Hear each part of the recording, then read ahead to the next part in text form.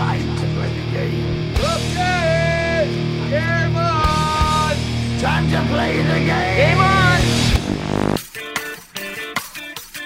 Welcome to the 12th episode of the Game Podcast. I'm your host, Jerry Thompson. Here with me are Michael Majors and Andrew Brown. I'm a lowly gold level pro, but I got two platinums with me. One of which is making a brisk jog for the Star City Games Platinum, which doesn't really exist. But last weekend was the SCG Invitational New Jersey. Michael Majors made the top 4 playing Abzan in Modern and Temur Emerge in Standard. And I'm sure we'll talk about this more later, but Majors managed to trick me into playing Abzan in Modern, but he didn't trick me into playing his busted Standard deck. So I'm a little upset. I don't... What are you talking about?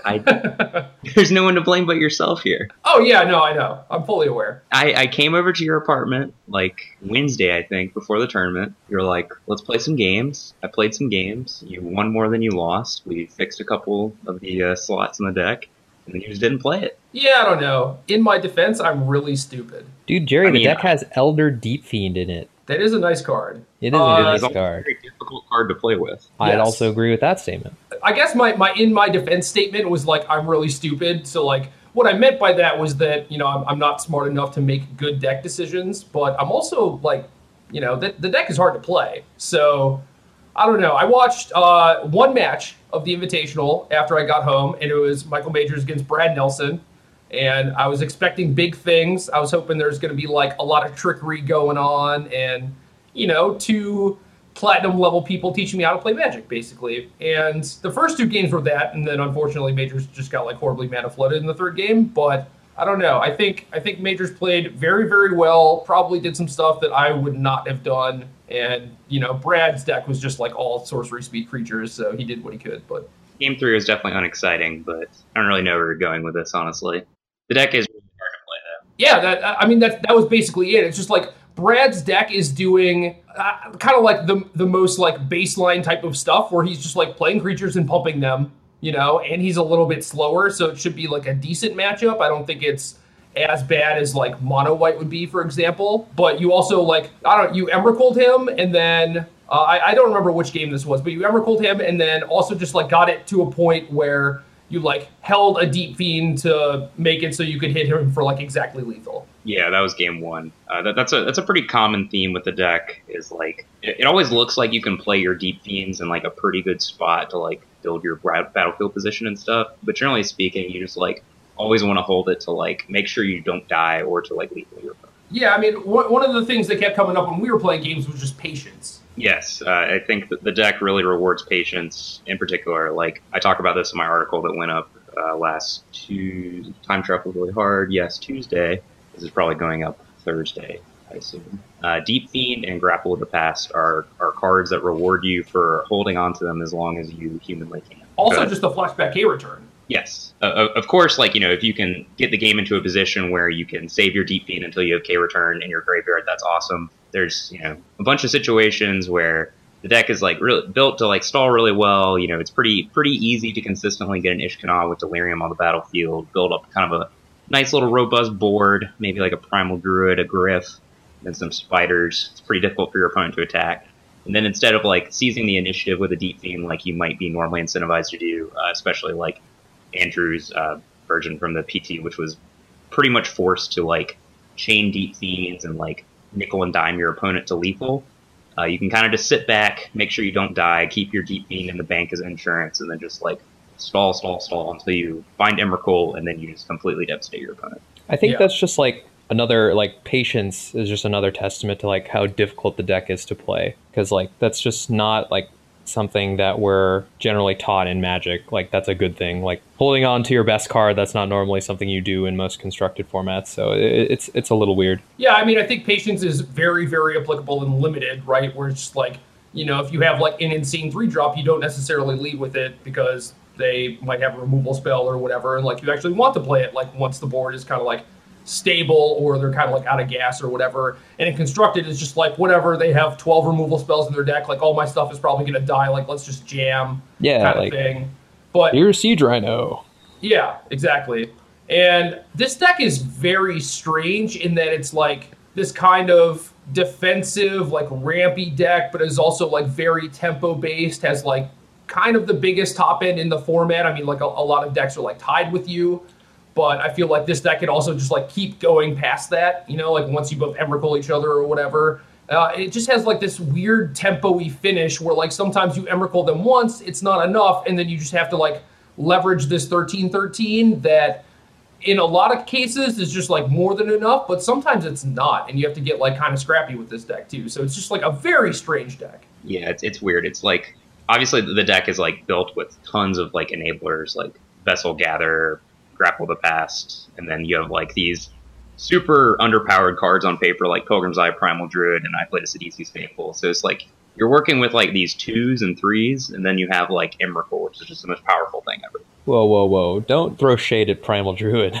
Oh, it's not I'm not saying the card is bad. It's just like, if you're looking at like the raw power level of the cards in the deck, there's the biggest discrepancy basically ever. Yeah, definitely. But I mean, I also think it's just how the community likely views Primal Druid versus like how good Primal Druid actually is. Oh, I certainly agree with that. I mean, I think Primal Druid remains the most underrated card in Eldritch community. It's just insane. Yeah, I definitely agree with that. So is it safe to say that you like your standard deck more than your modern deck? Yes, but I will also admit that there is a fine bias going on here. How's that? I don't know. I guess I feel kind of invested in this deck, and I have enjoyed working on it and tweaking it, you know, slowly. And despite the fact that I've played many hours of this deck, like I'm constantly learning things, and it's just really rewarding to play. That's the same experience I had with the Temur Emerge deck. I remember just making multiple mistakes in the Swiss, and then just trying to use that, play better as I continue on through the tournament. Yeah, and just building my deck has been like a really interesting process, to say the least. It's time consuming, and I'm constantly learning everything, you know, just by playing more matches. So. And there's just a lot of different versions too, and I think they're kind of equally good. I mean, I certainly like this version a lot more. I mean, like even the one that you played at the Pro Tour was completely reasonable. Yeah, it certainly was, but I think like this deck is just far superior. 3 Emrakuls ends up being better than 1 most of the time. Yeah, I mean, that's certainly like... so, I mean, we knew Emrakul was good going into the Pro Tour, but we didn't know how good it was. So we definitely underrated it, even though we thought it was super powerful, which, I mean, it's a weird thing to say, like, out loud, but that's just the truth. Well, yeah. It's one of those things where a lot of people were like, I'm going to jam 3 Emrakuls, and then some teams were like, no, Emrakul is the card you traverse for, right? And there's a big difference there. Yes, exactly. Yeah, I mean, like... That's where this deck is. It looks very much like in the same ballpark as like Owen's like combo Emrakul deck, but it kind of isn't, even though like a lot of the cards are the same and it kind of wins the games, generally speaking, the same. But like it really is just a mashup of like Emerge and like combo Emrakul. We've kind of like the last couple weeks we talked about this, where like the linear nature of like Andrew's deck versus the linear nature of Owen's deck, and this is kind of firmly in the middle, where you are a good Kozilek's Return Emerge deck. You can play a pretty good normalized game. You can get on the battlefield easily with Primal Druid and then like an early Griff to, you know, generate velocity and card advantage, just like Andrew's deck. But at the same time, like eventually the game hits a point where you aren't incentivized to do anything except for survive long enough to Emrakul your opponent.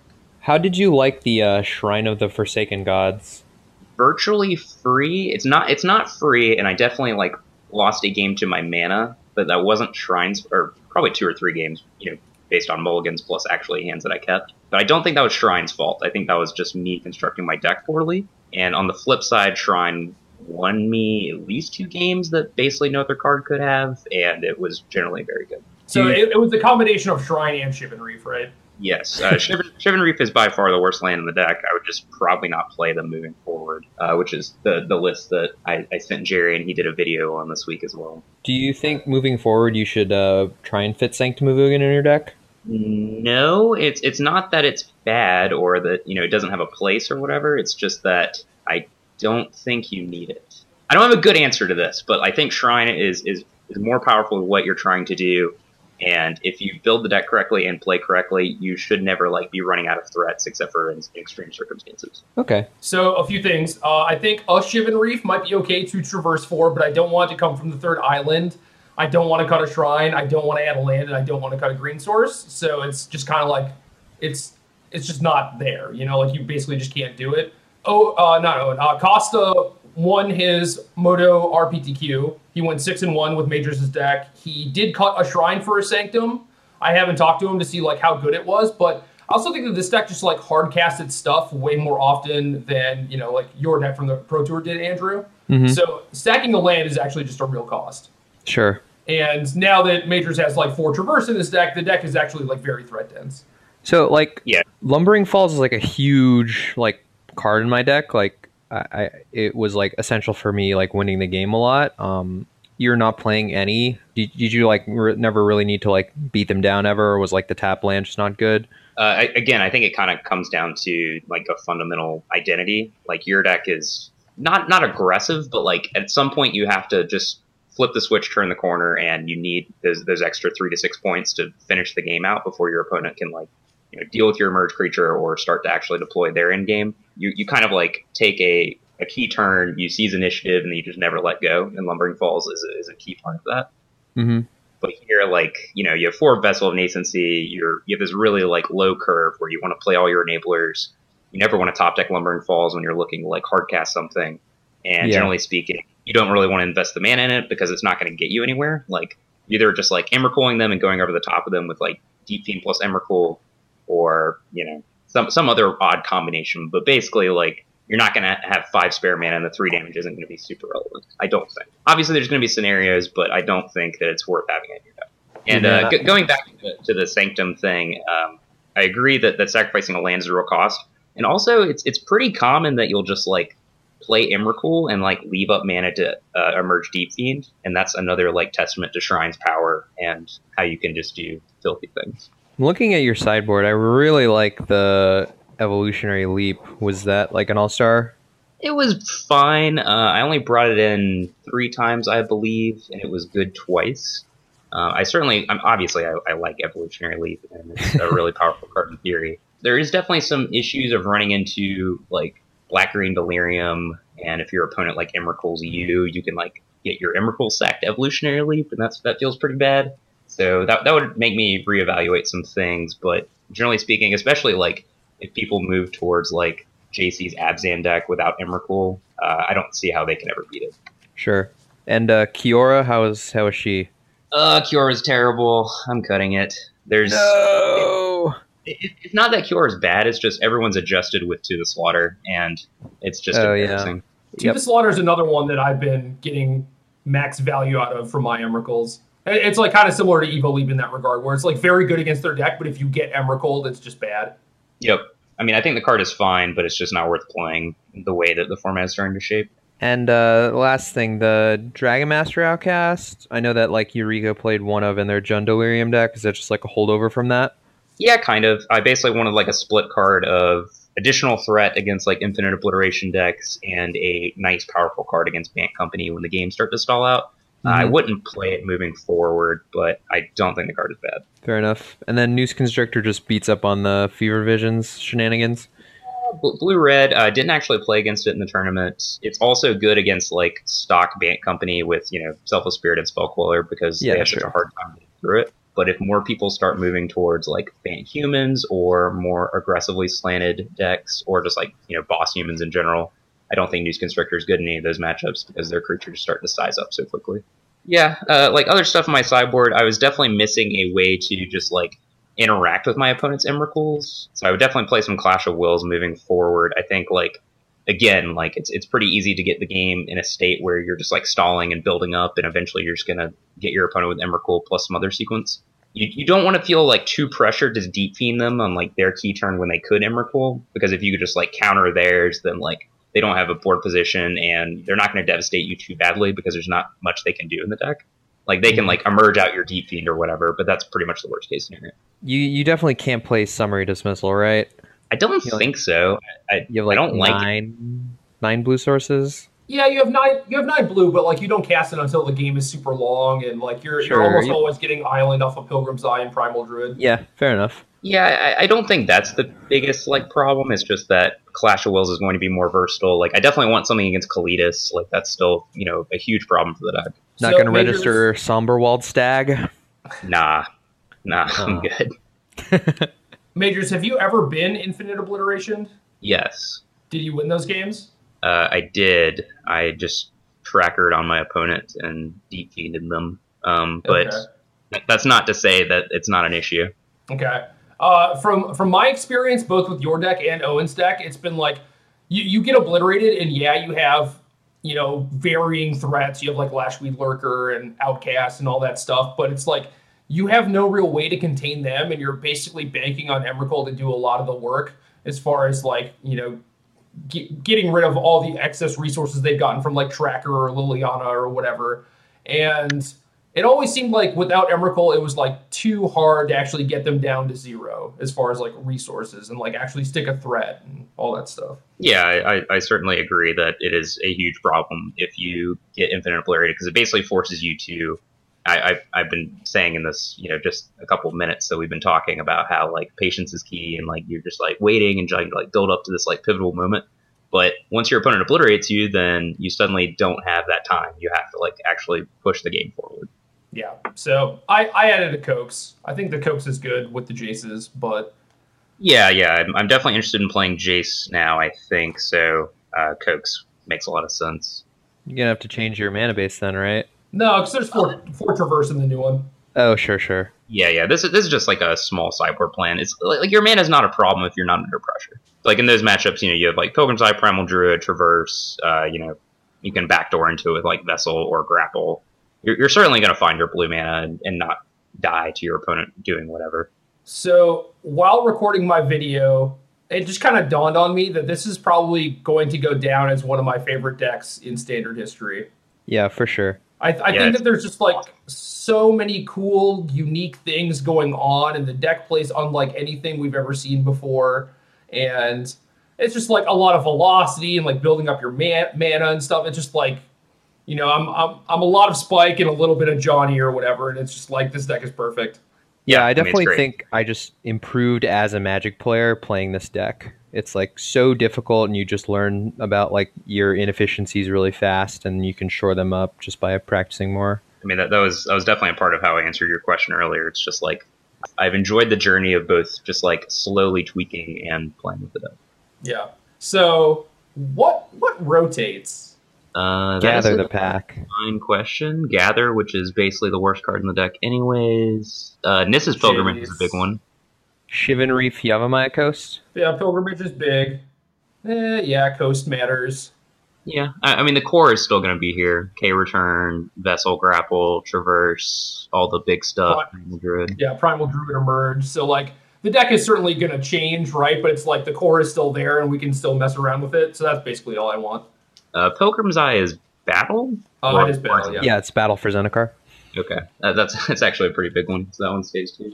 Yeah, because that was another thing I was noticing. Just like, this deck doesn't lose much. Like, I'm actually like pretty sad that there aren't many Standard tournaments coming up, and by that I mean I think there are 0. Yep. If I still get to keep playing this deck, then whatever, it's fine. So I mean, there's Richmond in 2 weeks, which I'm definitely going to, and definitely playing this deck. Well, I'm going to be at PAX. So.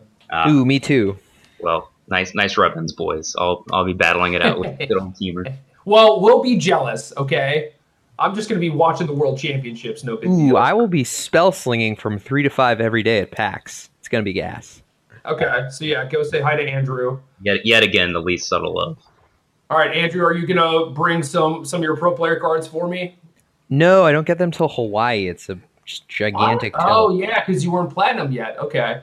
Man, I gave away a few of Majors to various people that said that they liked the podcast or said that they were sick of losing to Majors and his enchantments, which was exactly one person, and that was Dan Ward. So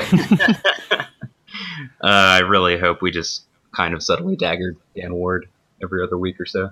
That's the plan. That's the plan. I mean, I felt like giving him the Majors token was like, all right, here's one for this week kind of thing. And then the podcast comes out. I don't think he listens, but Kevin Jones does, and he'll tell Dan. So perfect. Okay, ready to move on to Modern? I mean, if we have to. Yeah. If we have to? Yeah, I'd rather talk about Teamer. Well, I mean, if you have anything else to say, man, now's the time. I've written and spoken a lot of words about this archetype in these decks, so it's pretty much all I got right now. But How about this?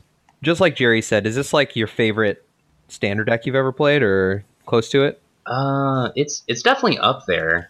I have some like old nostalgia favorites, or kind of when I was getting into competitive Magic initially, so I kind of think on them fondly. Also really enjoyed like I think one of the most. This is completely off topic, obviously. Well, sort of. You asked the question. That Bant birthing pod that would try to fog its opponent over and over after Caw-Blade got neutered. I love that deck. The Stonehorn Dignitary. Yeah, it's just like you're like chaining all these like images and ways to copy Stonehorn Dignitary. That deck was sweet. I also really love Solemn Simulacrum more than just about anything, and it was a perfect card in that deck. Oh yeah, that is a nice card. Probably You guys. Probably why I enjoy something like Primal Druid. It's just I really like that fair kind of effect that like kind of snowballs you towards bigger and better things. Also a Cube All-Star before Cubes got too powerful with modern Magic cards. I don't know. It's still I think it's still cube worthy. Yeah, it's still solid, but like I would like first pick it in 2005. Anyway, yeah, I like this deck. So, Modern. Majors and I played Abzan. Majors played Jund in the Mox, and then Jacob Wilson won the Mox with Jund. Kind of similar to what Majors was doing, but he also had some Lingering Souls, and then I'm pretty sure Majors was just like, Bolt sucks, Path is better, Lingering Souls is great, let's play Abzan. Is that about right? Precisely. Okay. Lingering Nice. Souls is pretty good, yeah. Nailed it. I played like pretty hard for 3 days, like various Jund lists. Was like putting up fine results, but not great. Played it in the Mox. Went 4-3 or 3-4. I don't remember which. I guess 4-3, which sounds like a terrible record, but basically everyone in the Mox is like super good, and all the matches are hard. So it's like obviously not a great record, but it's not as bad as it sounds. So I wasn't like dissuaded from playing the deck or whatever. But yeah, just like Lightning Bolt is like medium against like Ban Eldrazi and Death Shadow aggro and Dredge and stuff like that. And it's not that like Bolt's bad, it's just I felt like Path was better positioned, and I'd already like put in work with this like Grimflayer shell, and obviously Lingering Souls is awesome at Grimflayer, and so I kind of just decided to play Abzan since I ran out of time. I think it was a good choice for the tournament, though. Like in a field like the Invitational, you just want to try and leverage your skill as much as possible. So 50-50 deck, I guess, or 55-60 deck. See, that's the thing, though. I feel like with Jund and Abzan is the type of deck where a lot of the games you lose are when you still have like spells in your hand and you just like don't get enough time in Modern to like cast all your spells. And I feel like Abzan is kind of like the antithesis of like, oh, you're smart, so like leverage your play skill or whatever, because like the deck is just a bunch of expensive sorceries and there's not a ton of play to it, whereas I feel like there is more play to Jund because there's more like instant speed interaction. You have like more tricky stuff a little bit of the time. Like you can get more aggressive with like Raging Ravine and Lightning Bolt, so they never really know like what game plan you're on. And just like the fact that you have a lower curve means that you get to play more Magic on average. Like you're not playing things like Siege Rhino and stuff. Yeah, I mean it's certainly a valid point. I mean, I thought the deck was fine, but not exceptional. Like I would, if you like Abzan, I think the list is a good starting point, but I would never just blindly recommend it to someone. I think the archetype is decent. I do think Grimflayer is pretty good. I know Jerry kind of fundamentally disagrees with me on this. I'm not sure whether he just wants to argue about it or if he actually vehemently believes this, but I'll let him talk about it. Why would you think that I would just argue for the sake of arguing? I don't know. You just like came at it like so hard and so like left field, like in round 3 of the tournament that like. So what happened was I realized this as I was like playing games, and I was just like so mad that I didn't figure it out beforehand. Okay. That's all it was. I wasn't like, I'm not mad at you or whatever, but like I was very strongly arguing it because I do firmly believe that it is true. Okay, well, no, I never got the impression that you were angry at me or like I tricked you or whatever. It's just that like. Oh, well, you definitely tricked me. Well. Sorry. Or at least I'm just going to keep saying that for no reason. It was just like round 3 of the tournament, you like come up to me and you're like, this deck is terrible. What have you done? Like, why are we. Doesn't work. It doesn't make any sense. And I'm like, dude, I don't know, man. Whatever. It's like we just put Goblin Guide in our Scapeshift deck. Just, it doesn't make any sense. I don't. Okay, so basically what Jerry is saying is that, as he was just talking about with Jund, like, Jund is like pretty aggressively slanted. You have a little bit more ability to start to race your opponent with like Lightning Bolt and Raging Ravine, which hits very hard and things along those lines. Whereas Abzan has always kind of relied on, it's just like raw, really powerful cards like Lingering Souls and Siege Rhino and things along those lines. So he believes that Abzan is a control deck, essentially, and Grimflayer is an aggressive card, so it has a bit of an identity crisis. I think a better way to put it, and I know that like what you said was basically just verbatim of what I said, last weekend or whatever, but I think a better way to put it is that Abzan, because its mana curve is higher, it has more powerful cards. I think it relies on getting virtual card advantage way more than like, I don't know, basically anything. It's just like, powerful card, and now like your 3/3s don't matter or whatever. And it's just like you never really race anyone. You never get to like grind them down to 0 necessarily. You very rarely just like, actually put them in some sort of lock, and the game is like kind of in question a lot of the time. Like, yeah, you're like doing okay, but you never really know who's going to win because they can peel X, Y, and Z or whatever. Whereas Jund is just like, I'm going to disrupt you, keep you off tempo like a little bit, and then turn the corner before you can recover. And I think that game plan is not only just like better in a vacuum, but I think it is especially better in Modern. I don't disagree with the words that you're saying, but like if you look at the deck, like the curve isn't that high. Like there's only 2 Siege Rhino, there's 8 3-drops, which includes 4 Lingering Souls, 3 Liliana the Veil, and a Maelstrom Pulse.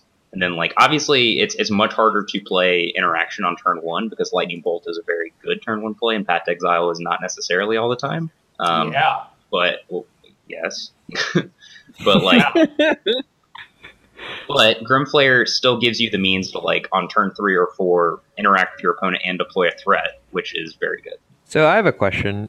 What do you actually want Grimflayer against? See, that's kind of a silly question. Like, if you look at this deck like Abzan, like, not all of its cards, like, line up specifically against anything. It's just like... Well, okay, sure, just let me finish. You can say that, like, Souls are good against Affinity and Infect, right?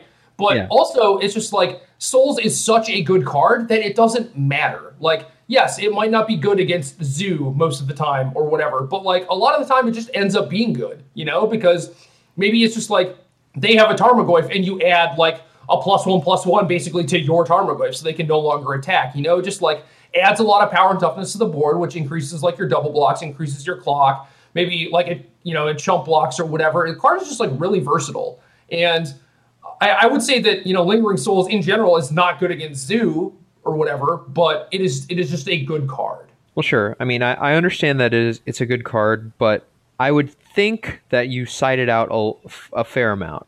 Lingering Souls? No, Grimflayer. Yes, I trimmed it a lot and cut it entirely once or twice, I believe. So again, like I like that Grimflayer kind of enables you to like double spell and gives you another aggressively slanted card, which is particularly good against like control decks or combo matchups where you can kind of dig into more disruption. Obviously, I understand that there are some flaws there because it's this 2-drop that doesn't impact the board immediately, and then you like finally have to hit your opponent on the 3rd turn, and on a 4th turn you start getting paid off. Like, I get it. There's some hoops you got to jump through. It does like enable you to take some lines where you can start to like clear the way and then like hit your opponent. And if you ever hit like a Lingering Souls, obviously that's super powerful. But even completely ignoring that, it just gives you more information about how to sequence the game, how to like set up, finds you more removal spells, more interaction, more powerful cards. Like, the card is generically good. I understand your argument, but I don't think that you should cut it from this deck. Okay. I mean, I'm not professing to be, like, an expert or anything. Like, I'm definitely not great at building these decks. I'm just curious just because, like, for the reasons that I outlined earlier. I mean, I'm no expert either, but the card was fine. Liliana the Veil, I think, is very similar to the point I was making earlier, where like if you look at a lot of the decks in Modern, it doesn't line up very well against them, but it is just generally a good card. It also just like lets you trade your crappy resources for their good resources or decent resources, So it's like a lot of the cards you're just like, oh, this is bad in the field, this is bad in the field, this is bad in the field, and Grimflayer is kind of like that card too, where it's just like, oh, like it's basically a grizzly bear. Maybe it's like a weaker Tarmogoyf, and like, yeah, it helps you like kind of find stuff, but it is just a generically good card. And I think that's kind of what this deck is, where you just don't necessarily need an actual game plan, but I do feel like Grimflayer is much better. Like in Jund, it is a definite 4 of, I think. Whereas in this deck, it was like, oh, we can't really afford to draw multiples of this card or whatever. So like we were kind of there. We kind of figured out that it was not great in this deck, but we played it anyway. Mm-hmm. And I know that you're saying that, going forward, you would just keep it in the deck and that's fine. But if that's the case, like if this deck needs to play Grimflare, I'm just not going to play this deck pretty much. But yeah, it's just a decent card, for me, I think it's just like underperformed, period. And I don't think it makes sense in the deck necessarily because of what the deck is trying to do and like how it wins games most of the time. But you can't be that wrong just because it is very powerful. Yeah, I think the big takeaway here is like, do you need to play a deck, or are you interested in playing, a Black-Green X deck? If so, like, is Path to Exile significantly better than Lightning Bolt? And I think, based on my assumptions for last week, it was. I don't know if it's necessarily true moving forward, but... Well, I think it's different because were you just going off of Magic Online in general, or were you going off the MOC specifically, or what? Magic Online in general. Obviously, like, well, it's really tough. Like it's hard to make assumptions for like Magic Online versus the invitational field of Modern, and then like just the Modern format in general. There's a huge amount of variance on the things that you can play against. But I thought there were trends that supported my decision to play Path to Exile. I don't know, man. Bolt is good. Bolt is real nice. I feel like Bolt is good. One more point. I feel like the Abzan decks are kind of pigeonholed into the strategy of just like playing this longer game because of things like Souls and Siege Rhino and the fact that you have like Shambling Vent or Hissing Quagmire or whatever crappy creature land you have instead of Raging Ravine. Whereas Jund is a lot more malleable. Like you can play an aggressive game, you can play like a disruptive grindy game, and it's just like it kind of depends on what they're doing. It depends on what cards you draw, and I feel like Abzan is just kind of like pigeonholed into kind of doing the same thing every time. And, obviously that's not 100% accurate or whatever, but I do feel like Jund is just super, super flexible and has just like a million 1-mana cards, and the sideboard cards I think are a lot better. And yeah, you miss out on Path to Exile and like having big removal spells for things like Thought-Knot Seer and Death Shadow and stuff, but like it's doable. Dude, I don't know what to say. I don't think Abzan is that good. Oh, how is Collective Brutality? Collective Brutality is awesome. It is extremely good. Obviously, like if you can get any graveyard synergy, it's awesome. So it's been very good in like Dredge, and it's good with Lingering Souls and things along those lines. But even like when you don't get this obvious graveyard synergy value, or whatever you want to call it, just being able to trade your resources for 0 mana is super powerful in Modern. Yeah. Like disfigure your Goblin Guide, make you discard your Boros Charm or whatever for 2 mana is just insane. I always said that like with Jund, and I guess Junk too, but like Junk's a little bit harder. But like with Jund, like I am fine mulling to 5 against Burn because I want Inquisition Tarmogoyf or Lightning Bolt Tarmogoyf. I don't care about how many cards I have necessarily. It is just about keeping your head above water and racing them. And Brutality is so good at doing that. I was considering putting it in my sideboard for Indy as well. It's definitely proven to be a flexible and powerful card.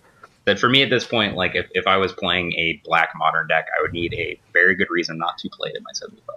Yeah, I'm all about playing something like Jund or Grixis and having Burn be a bad matchup, and then just like playing a Brutality, like 1 main, 1 board, and just like kind of helping that matchup a ton. So I like that card a lot. Plus, it's like slightly better than playing a 7th discard effect, which is basically what it was in the Abzan deck that we played. And yeah, just, I don't know, it helps against like Ad Nauseam and Scapeshift and stuff like that you might otherwise have trouble with, but it also just like picks off a small creature, so it's just like a really nice split card. It's also very good against all of the like Noble Hired Birds decks because they're pretty much all comprised of like really high impact powerful spells like Infect or Lyra Company or Death Shadow aggro. So like you have a valid target to kill, and they have very good spells in their hand. Or against elves. Yeah, would have been good against elves. So you may have been able to tell, maybe not, but I called the judge on myself in between game 3. I did not de-sideboard completely. I had an extra Maelstrom Pulse. So I had 1 Maelstrom Pulse, 1 Brutality in my main and my side, and I played the first 2 games 2 Pulse and 0 Brutality. Oh no, I did like this exact same thing at an Invitational. Yeah, so that was awkward. The Brutality is very good against elves. Nothing bad. It's like I drew over and done with, so they can't do anything. Yeah, I drew I drew Pulse 1 game where, I guess it was a 50-50 shot of it being Brutality. I did honestly the exact same thing. I had a Dress main and a Dress board in my Jund deck, and a Pulse main and a Pulse board in my Jund deck. and I played a game with like 2 Duresses in my deck or whatever, and I realized it when I went to sideboarding. Except I called the judge, they gave me a game loss, and then a couple rounds later, the judge came up to me and apologized because it was the wrong ruling. Yeah, that is the wrong ruling. Did you win that match?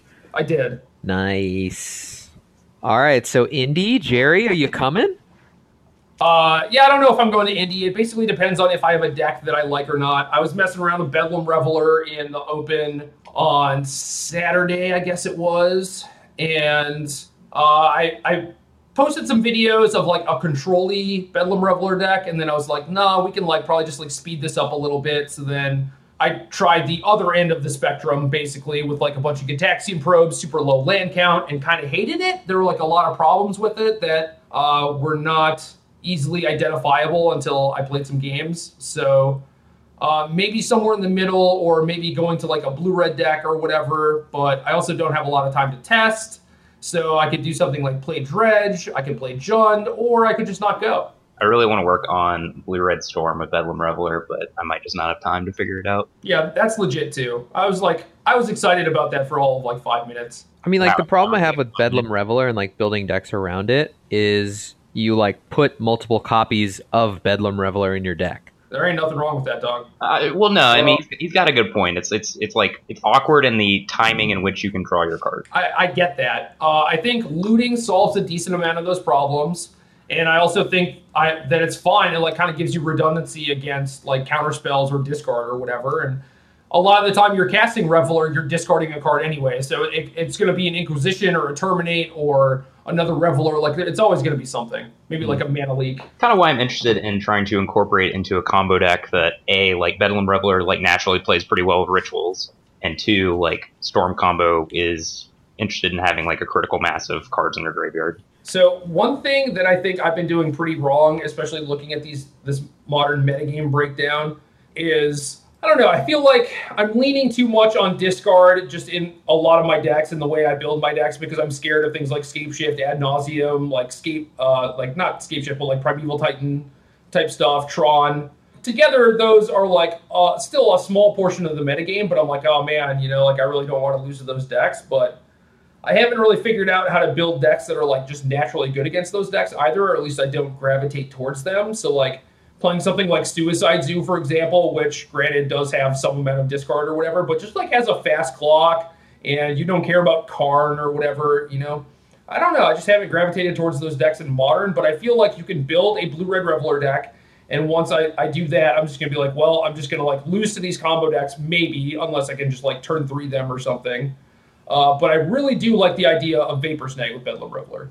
Yeah, that's pretty nice. I also think, I mean, this is kind of off topic, but I think Curious Homunculus is a card. Yeah, the flippy guy.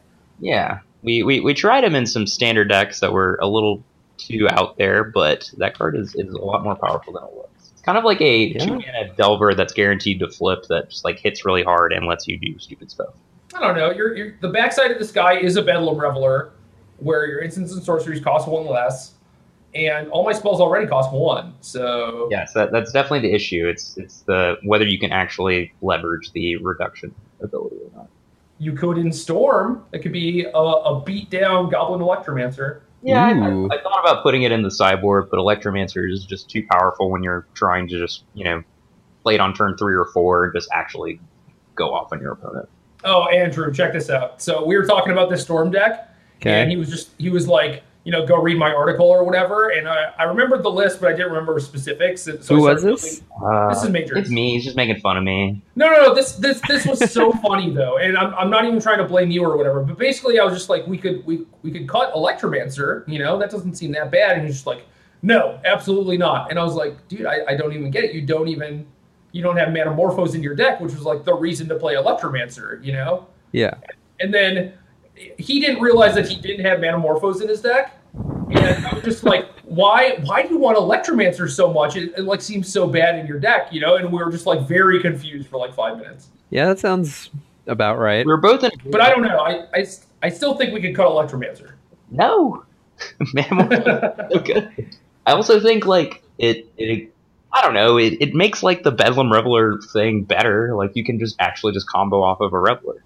Or you could just like brick off and have a yeah. 3-4 to do I mean, two. I played a Grand Prix with Storm. It's a heartbreaking experience sometimes. You know, you gotta sweat it out. You're like, all right, I have 18 mana in my pool, and your turn. It usually doesn't work that way. It's like super unlikely. So what are you going to play at the event, Michael? Dude, I don't know. Like, Dude, don't play Tron. Yeah, do not play Tron. so I drove home from the Invitational with Tom Ross, and you know, we were just talking about modern decks, and pretty much the pace of that conversation is we both like think in silence for 15 minutes, and then we talk about it, and you just kind of repeat for 6 hours. Yeah. Oh, Yeah. I've written with Tom Ross. And I don't know, we were coming to the conclusion that Relic of Progenitus is pretty damn good, and you know, Tron is a good place for that card. Sure. Look at these decks, though. Affinity, Suicide Zoo, Merfolk, Dredge, like Relic or not, whatever. Infect, Burn. Like, how does Tron beat any of these decks? I don't know, but like every time I register a deck, I play against Tron and I get obliterated. Yeah, we should stop registering like Inquisition of Kozilek. I just Oh, don't- dude, have you ever played Ad Nauseam versus Tron? It's a pretty good matchup. I don't know what to do in Modern, like, honestly. We should figure out how to play Suicide Zoo. Yeah, that deck is quite good. Yeah, I came to that conclusion a couple days ago where it's like, I should have learned how to play the deck, but I feel like my window is kind of closed because I think people are going to like start preparing for it like they do on Moto. Holy crap, Death Shadows are $13? Yeah, I bought dude. some of those a while ago. I wonder where they are. God. I was so ahead of the curve on Death Shadow. Man, you're so smart.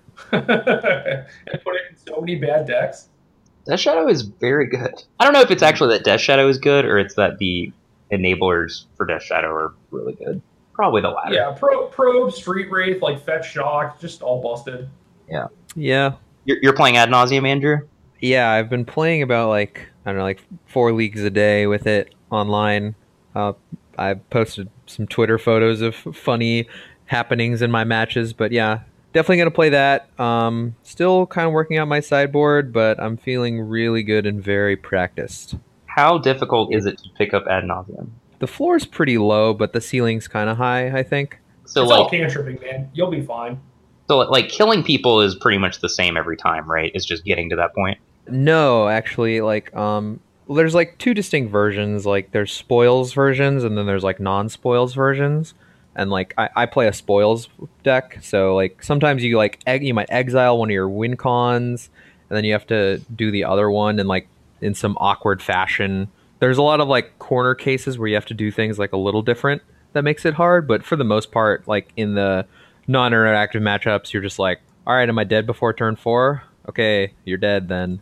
Exile some spirit guides. Not sure I want to register a Spoils of the Vault deck. That does sound pretty challenging. Yeah, you got to have some big nuts, but it's Well, keep it. How many Scrylands do you have?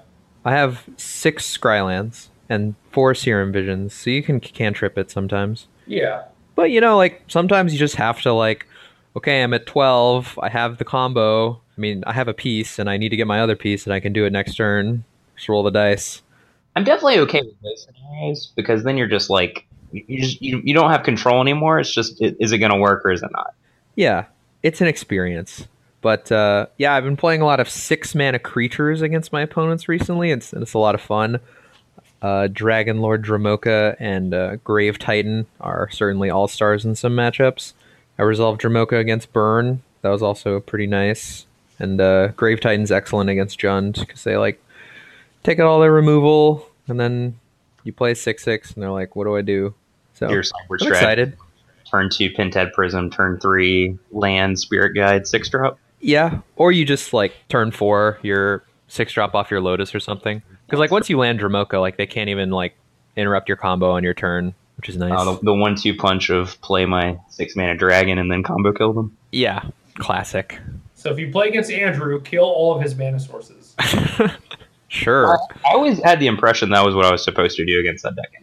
Whenever I play Jund, I always just tried to turn it into an LD deck because like they're naturally going to ley line you, and then it's just like you need all the grudges and fulminator mages and whatever. Yeah. I've K-commanded a few Lotuses and upkeep. Sometimes it works out, sometimes it doesn't. And you have to like shock yourself or whatever. Yeah. It's not great. Shock your own Tarmogoyf. One of the matchups I've been having like a lot of trouble with is like Death Shadow. Though is like they have a they have the combo of like a lot of pressure and hand disruption, which is like normally like too much to beat. But I don't know. I'm trying out Spellskite and more fogs, so we'll see how that goes. Also, in my car rides with Tom Adventure, I've been brainstorming a lot of Traverse the Ulvenwald decks in Modern. It's been kind of fun. But again, I don't think there's any way Do they have Bedlam Reveler in it? No. You remember Shota Yasuoka's like Eternal Command deck, the Aether Vial Rug deck? Uh-huh. Yeah, I've been thinking about some of that kind of stuff. Dude, I do really like Cryptic Command. Yeah, I don't have those, but got some Collective Brutalities and some Vials and Traverses and just go off. Dude, I don't know. Witness Traverse just has to be so satisfying. Especially Ooh. if you have Vial. Just sounds awesome. No, I know. That is nice. How do you get Delirium? Got Brutality and, interaction and creatures and lands and a couple coursers and some other stuff. I don't Ooh, know. Courser's nice. It's an adventure. Oh, also Brain Maggot's pretty nice too, if you haven't played that one. Yeah, I like that idea. I'd forgotten about it, but I remember you posting a list with it. Dude, I don't know. I don't know what I'm going to play in Modern. Well, I'll see you in Indy. Yeah, I recommend playing a deck that doesn't suck. that's usually pretty good advice. So maybe my backup will be Bant Eldrazi, because I don't think that deck sucks. Yeah, that's a really good deck. It's also like hard to hate out in the sideboard. It also has a pretty good sideboard, because Ancient Stirrings can find hate, which is nice. So I think that deck is pretty good. It's probably my backup. Okay. I know a lot of people on East West Bowl love it, so hard to go wrong. Well, Cho played Suicide Zoo in the Open. I have basically a copy of that deck put together if you want to swing by and, grab some stuff. Could also just play Infect, since I don't know if it's actually a good choice right now, but I genuinely enjoy playing it. I think that deck is pretty poorly positioned, but Yeah. Well, I mean, Sometimes. Michael, you are on Team Eureka, so you're pretty like pigeonholed into playing Death Shadow. I just don't know what I'm doing. I have like no experience with it. I played a versus video against Jerry with it and just completely spewed away every game. I did appreciate that. I just didn't know what I was doing. Wait, do you guys get like more money for winning? Yeah, obviously, we only get paid if we win. No, Andrew, this is like a real question. think about the nature of your question. All right, I'm off it. We only get paid for our articles if it directly links to selling $10,000 worth of cards, and no, we just get flat rates for stuff, man. It doesn't matter. All right. Is there like But a the- versus series trophy at the end? No, Who won the most? No, we talked about doing something like that, but never happened. Because it's like if it was competitive, then like people would like play better decks instead of interesting matchups. They'd try like high technology. We wouldn't like talk about our plays, because people would just like use that and basically cheat off of it. So All right. Yeah, it just fosters a better environment if it's just, fun but informative. yeah, we're trying to teach and help people learn and be somewhat entertaining. That's noble. And try to minimize the awkwardness as much as possible. It's tough sometimes though. It certainly is. Well, GP Indie majors bring a lot of tokens. Anyone who likes the podcast should go ask majors for a token. Ooh, yeah, do that. Yeah, I can do that. And then Andrew, when you get yours eventually. Hawaii. They told me I'm getting them Hawaii. Well, we'll see, man. We'll see. You're going to Hawaii, right, Jerry? I mean, yeah, but I thought I was going to Sydney too. So You should have went to Sydney. Nah, I'm fine with it. No, All right. I think he made a good decision overall. Dude, but it's the Pro Tour, man. All right, never mind. People are different, Andrew. You don't Yep. you don't have to project onto me. I'm not projecting. It's just like, going to sleep, I would like dream of it, be like, man, one day, I'll do that. But I guess you've done it a lot longer than me, so I can see where that comes from. I've played like 40.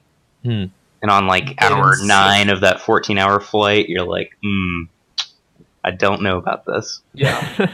There's still time to just turn around, right? That's okay? I watched the entire Harry Potter series on my flight, Oh so my. What it was gas. what a magical flight that you took part in.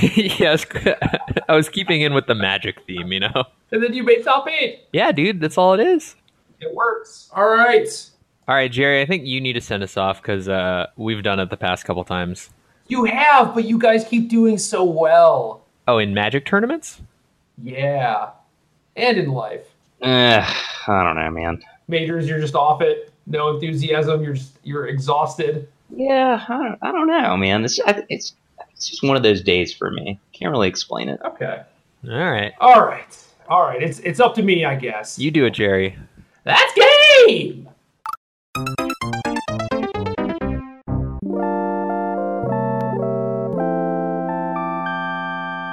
He's going to attack. Woods in milliseconds says, I'm going to block like this. Wesco nods. You are going to see a handshake any minute. You look at his hand there, he's just like tensed. He's like, do you have That's it? the game! Unbelievable. Conley Woods, by 3-2, keeps the Channel Fireball dream alive. He refused to lose that game. That is an extraordinary game of Magic.